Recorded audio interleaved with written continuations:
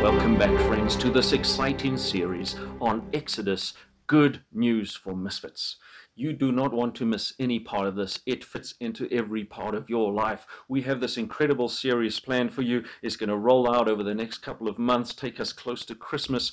And we are trusting that as we journey through Exodus together, we are going to see that the journey of the Israelites through this story is in fact our journey as well. Their story is our story, as Carol introduced last week.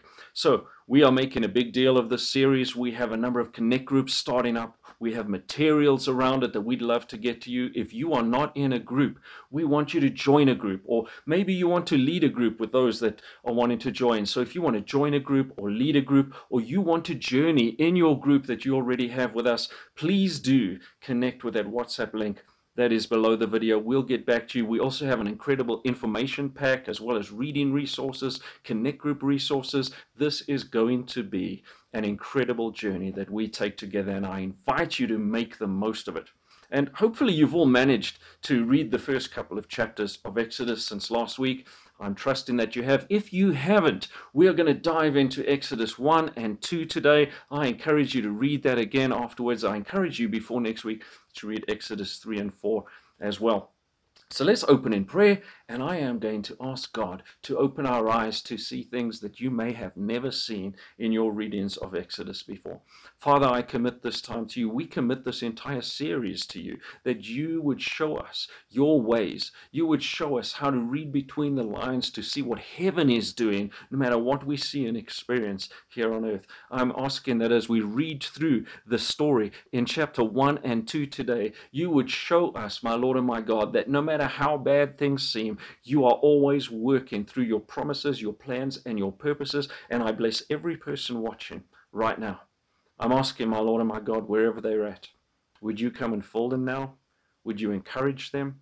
And would you cause them to see that there is a good God behind absolutely everything, that we don't live just for the seen realm, but the unseen, and the unseen is more real. Open our eyes to see the unseen in greater ways. In Jesus' name, amen. Now, if you want to turn with me to chapter 1, while you turn in there, I'm going to remind you of some things that Carol shared in the introduction last week.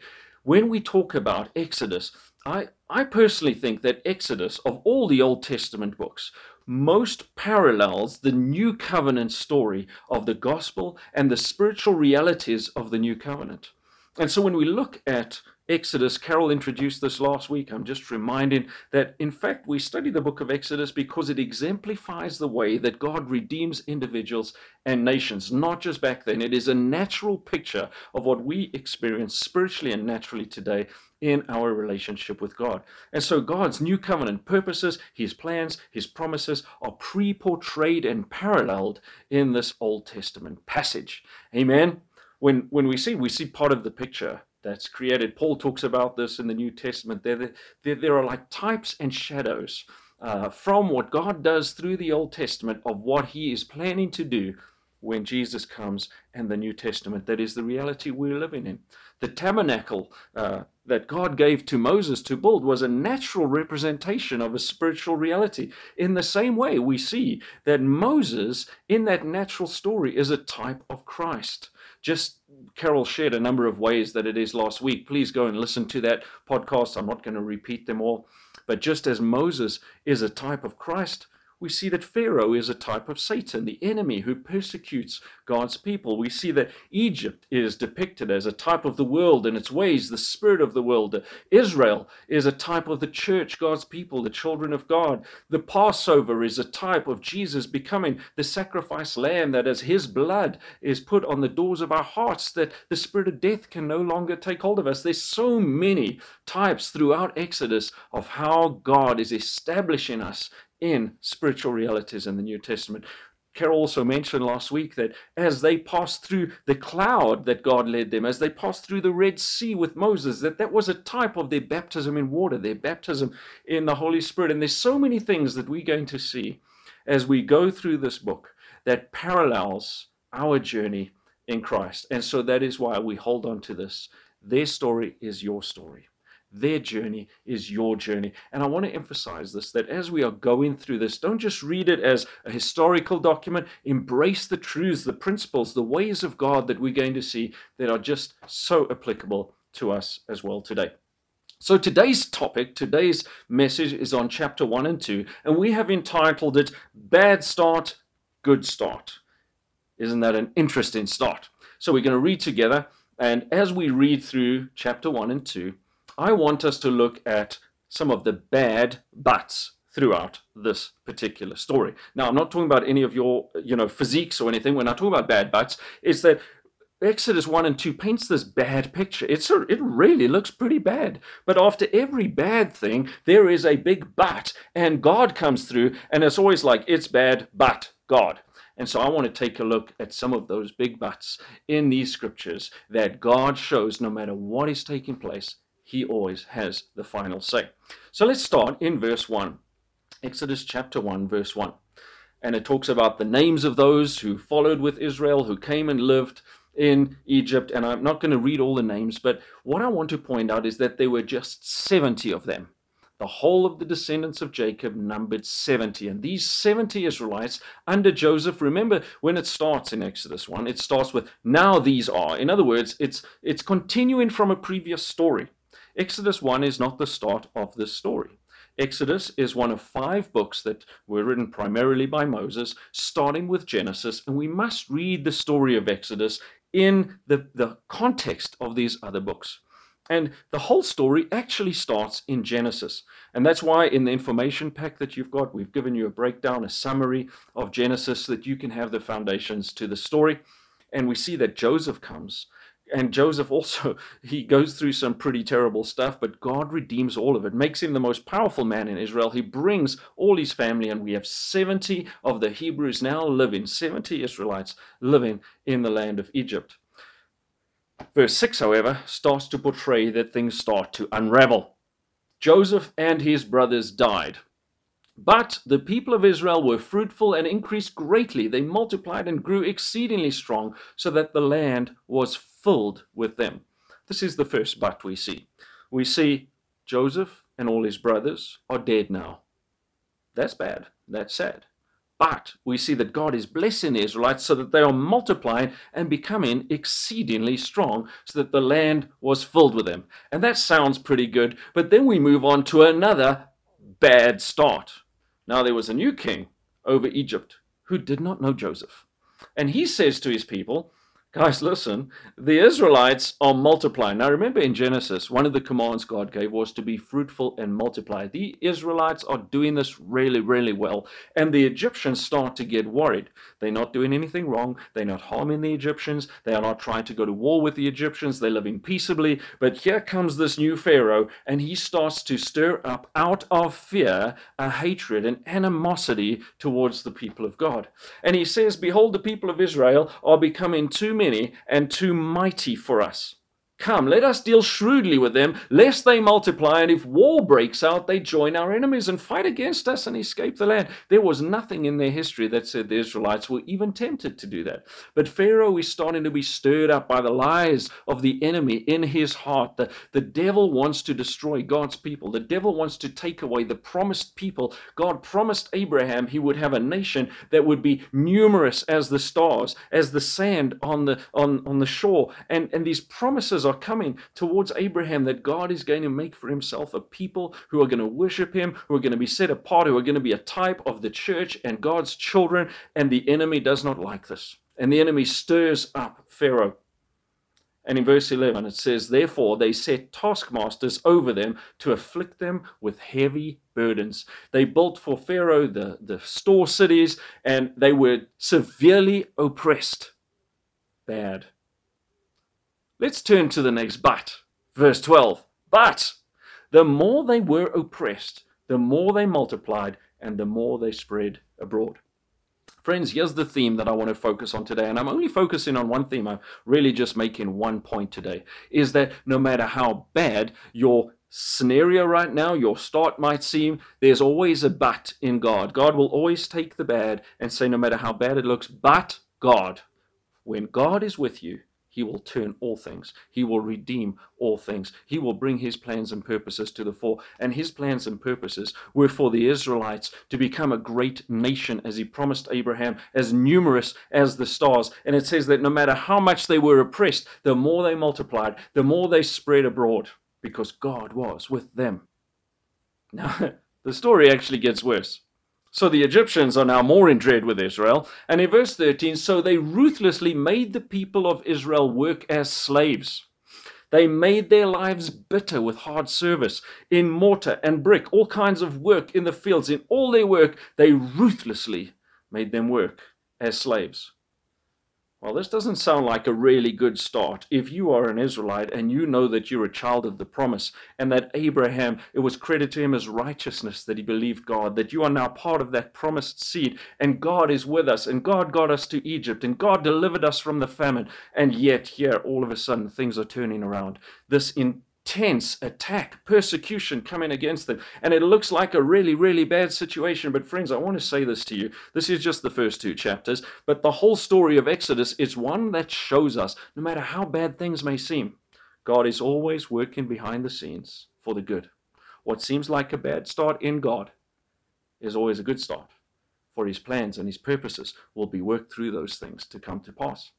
And as we recognize that this is a continuation of what God started in Genesis, let me just quickly jump to the very first thing that God started, which was the creation. In the beginning, God created the heavens and the earth. God didn't start with a bad start. God started with a good start. It tells us that when he created the world and everything in it, he looked after each day and he said it was good. And once he's finished creation on the 6th day, he's created man, he's put them in the garden. He looks at the whole of creation of man and he says it was very good. Everything God created was good. God did not create anything bad. He did not create anything that would be oppressive or evil or suffering. And he talks to Adam and Eve and he says, here's my good plan for you, but he gave them free will. Man chose to rebel against God and opened the door for the bad start. It was man's sin that led to that first bad start, where God had to drive them from the Garden of Eden. And from that point on, the whole world became subject to this battle between the seed of the serpent who had deceived Eve into sinning against God, and God promises there shall become a seed of the woman, prophesying Jesus, those who believe in him. And the seed of the woman, he says, will crush your head, Satan. You will bruise his heel, but he's going to crush your head. And right there, God prophesies the story of redemption. We see it played out throughout Genesis, and now we've seen it played out in the story of Exodus. Now here we are in Exodus. God's people, they're a particular race, the Jews, the Israelites, the children of promise. And here they are in Egypt with another race group, with another culture, another people group who are threatened by them and start to oppress them. It is Heritage Weekend today. And so I want to make a point on this that is very appropriate for Heritage Weekend. When the Jewish people suffered, and we talk about the slavery they were put into, it wasn't because of wrongdoing that they did. They were serving God. They were living peaceful lives, but they experienced the most brutal racial persecution just because they were a different culture to the predominant culture of the Egyptians at the time. They were placed in chains, heavy labor. They had all their stuff taken away from them. Suffering became a part of their lives for hundreds of years. And as if this persecution wasn't enough, Pharaoh moves from racial persecution, stirring up xenophobia amongst the Egyptians and amongst his leaders. He now takes it a notch higher to something we've seen in the history of the world and in Africa in places, ethnic cleansing. When we talk about Heritage Day, I want to say this, my friends. Heritage Day is not just a day to celebrate my culture. Heritage Day is a day for us to embrace every culture and silence the plans of the enemy. Pharaoh is a type of Satan. Satan is at work. The seed of the serpent is at work to try and bring division across every cultural group, whereas the seed of the woman, Jesus, the Savior, is at work to bring unity. Which seed are we going to be a part of? Verse 15, we see that Pharaoh takes this further. And he says to the Hebrew midwives, from now on, whenever you see a woman giving birth, if it's a son, you shall kill him, but if it's a daughter, you may let her live. Verse 17, this is a bad situation. We've moved from oppression, slavery. We've now moved to ethnic cleansing. He wants to eradicate the males in this entire culture group, this entire nation. But here's another but. Verse 17, but the midwives feared God, and they did not do as the king of Egypt commanded, and they let the male children live. So the king calls them in, and he says, why have you done this? And they lie to him, and they say, because the Hebrew women aren't like the Egyptian women. They're vigorous, they give birth before the midwife gets to them, but they lied because it says they feared God more than they feared Pharaoh. And therefore, it says in verse 20, so God dealt well with the midwives for honoring him above man. Here we have an understanding that when things get tough, when things are going bad, when we're in a difficult situation, we're always going to have two voices. I can either give in to the fear of man, and what can I do to just protect myself? Well, I'm going to say, no, I'm going to continue to fear God and do what God requires of me. And it tells us that even though the Hebrew midwives could have put their lives in danger, that God dealt well with them, and the people multiplied and grew very strong. So this plan's not working. Verse 21, he even says, and because the midwives feared God, he gave them families. Verse 22, though, he picks it up a notch. And here's where we see the entire nation of Egypt rising up in this racial, xenophobic attack, ethnic cleansing. And in verse 22, Pharaoh says to every single Egyptian, every one of his people, every son that is born to the Hebrews, you shall cast into the Nile, but you may let every daughter live. You see what's taken place here? It starts small. It starts with Pharaoh and his leaders. It gets worse and worse as the enemy starts to sow more and more lies. Eventually, the entire nation of Egypt is now complicit in this. The entire nation of Egypt is rising up against the people of God, against a culture and a race and a nation that is not like them, and they are trying to wipe them out by killing every boy. The trauma of this cannot be underestimated, understated. This was a brutal assault from the enemy on God's people. Now the Egyptians are rising up against them, and they are getting this treatment just because they're a foreign group and a foreign culture. Now, I want to come back to what we said about Heritage Day. The enemy, he wants to cause in every corner of the globe as much racism, as much xenophobia, and as far as possible lead into things as grotesque as ethnic cleansing. And he sows a fear in people's hearts that because someone else is different from me, or they might invade or steal from my culture or my space, he stirs up a hatred. And he gets it to the point where it is so much a national mindset that the Egyptians are all participating. Friends, I want to say, there's a parallel in our nation where the enemy has stirred up in this nation an attempt to destroy any form of unity amongst the diverse groups.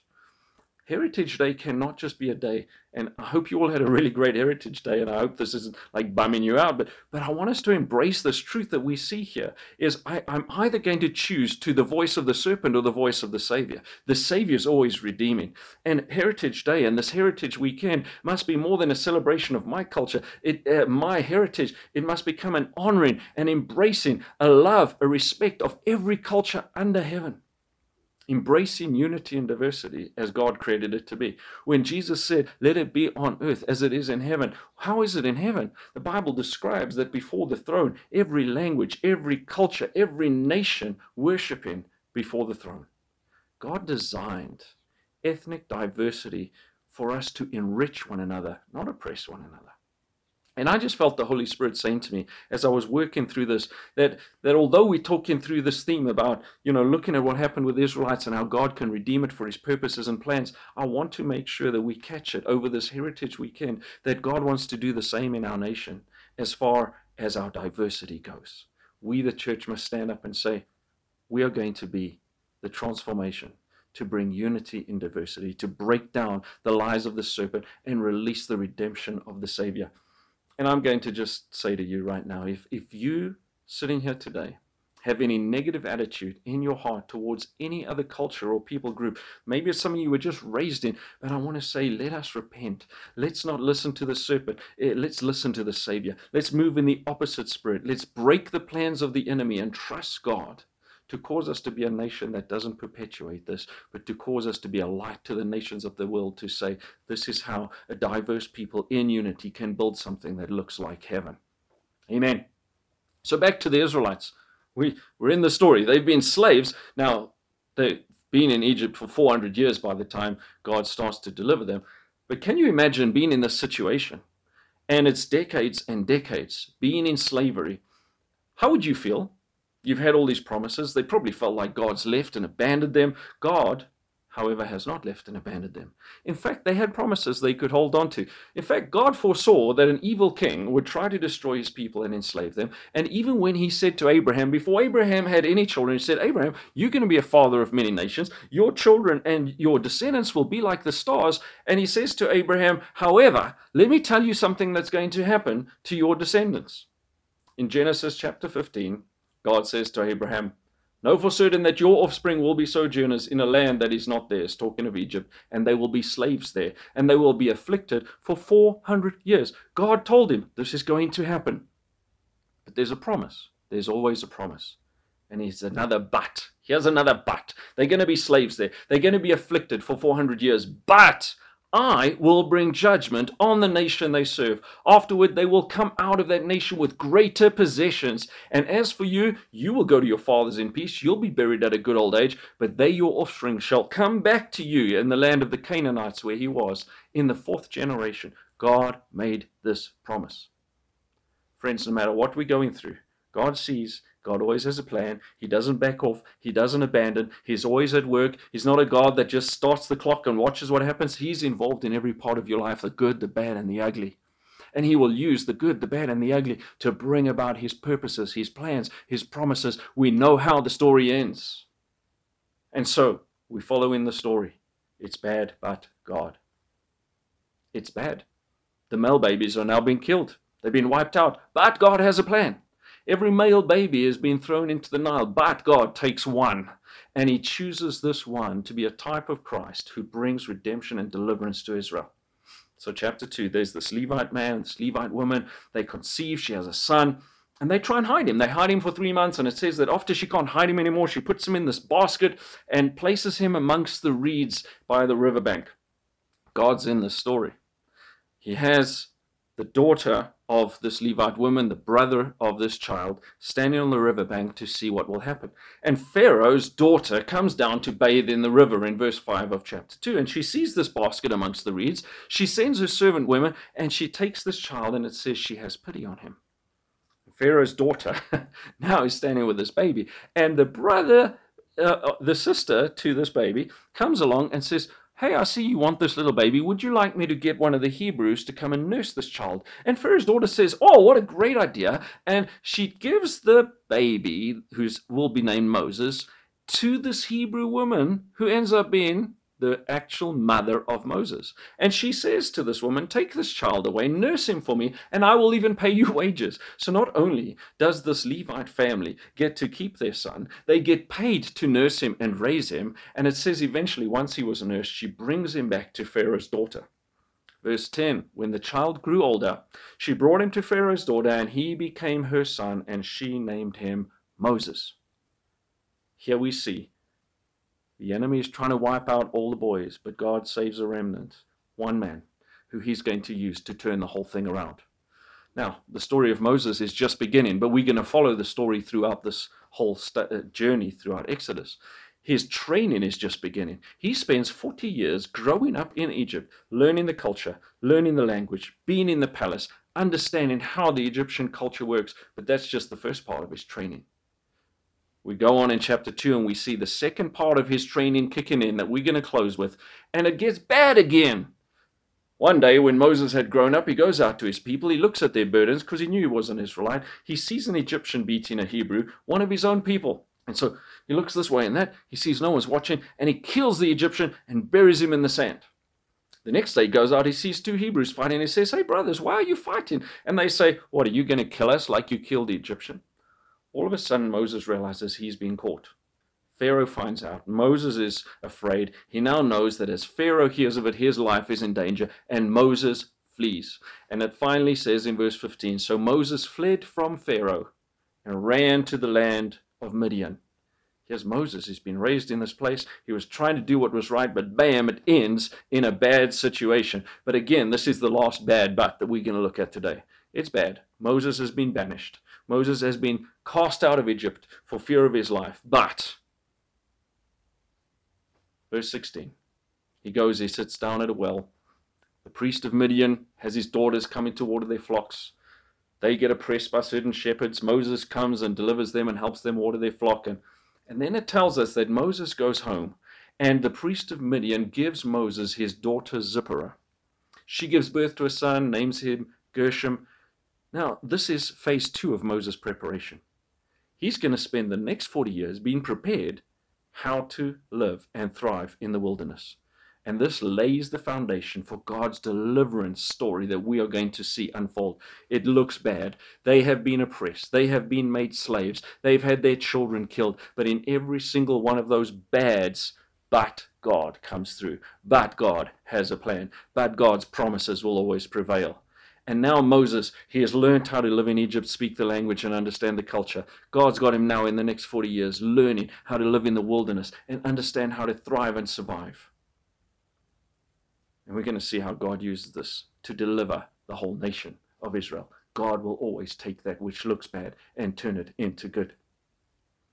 Friends, I want to say that no matter what you're going through, God is always working a plan. He's right there with you. He's working behind the scenes. We might read what's going on in Exodus in a few minutes, but it took decades of this. And God was working through every single moment. Everything that seemed to be coming against them, God was saying, I have a plan. I have a promise that will always come to pass. My purposes will always be fulfilled. But let me say, my friends, it is a truth, if you read the Bible honestly, that every time God gives a promise, there's a process that typically involves pain before we see the purpose fulfilled and we enter into the promised land. Spurgeon said this, God is too good to be unkind. He is too wise to be mistaken. And when we cannot trace his hand, we must trust his heart. I want to close with one scripture that summarizes this. Romans 8 verse 28. Bad start, good start. We know that in all things, God works together for the good of those who love him and have been called according to his purposes. In all things, the good, the bad, and the ugly. We know how it ends. This is not like some stories that you read where it's like, I don't know how it ends. We know how it ends. It ends in victory. It ends in glory and paradise with Jesus. And no matter what you might be going through right now, I want to say to you, in the midst of the good, the bad, the ugly, some of you might be experiencing a great time with God. Some of you are going through a bad. We're going to go through seasons. We've taught a lot on this in the last few weeks. But friends, here's the thing. Whenever we're in a bad situation, there is always a but God. And let's trust that but God is always going to come through for us. But God's promise will always prevail. But God's plans are being unfolded and worked through in the midst of all of this. But even though I walk through the valley of the shadow of the death, God is with me and he comforts me. And so I want to pray for you that as we go through this journey, and what you've seen today, that no matter what situation you find yourself in, no matter what lies the enemy is trying to throw at you, you hold on to the promises of God. You hold on to his plans in your life, knowing that no matter what it looks like out here, what he's doing in here is always worth it, and it's always going to work for our good. In Jesus' name, amen. Lord Jesus, bless every person watching this. Bless every person as they journey with us through the story of Exodus, that we would see that your redemptive hand, you have done this through Jesus. You have redeemed us from the hand of the enemy. You have set us on a path towards your promises, your plans, your purposes being fulfilled. And I release that over every person watching right now. Do a miracle in our lives, Lord. Cause us as we journey through this incredible story to see how your hand is always on us, how you are always working for our good. And I pray, my Lord and my God, that you would encourage those watching, encourage them to know that we serve a good God who is always going to work a good plan and bring us into his promised land in the end. In Jesus' name. Amen. God bless you. Enjoy reading through Exodus. Hey, if you have the time, read through Genesis as well and get the foundation story. But enjoy reading your Bible with us through this. Enjoy your Connect group discussions this week and catch us next week as we start to look at chapter 3 and chapter 4.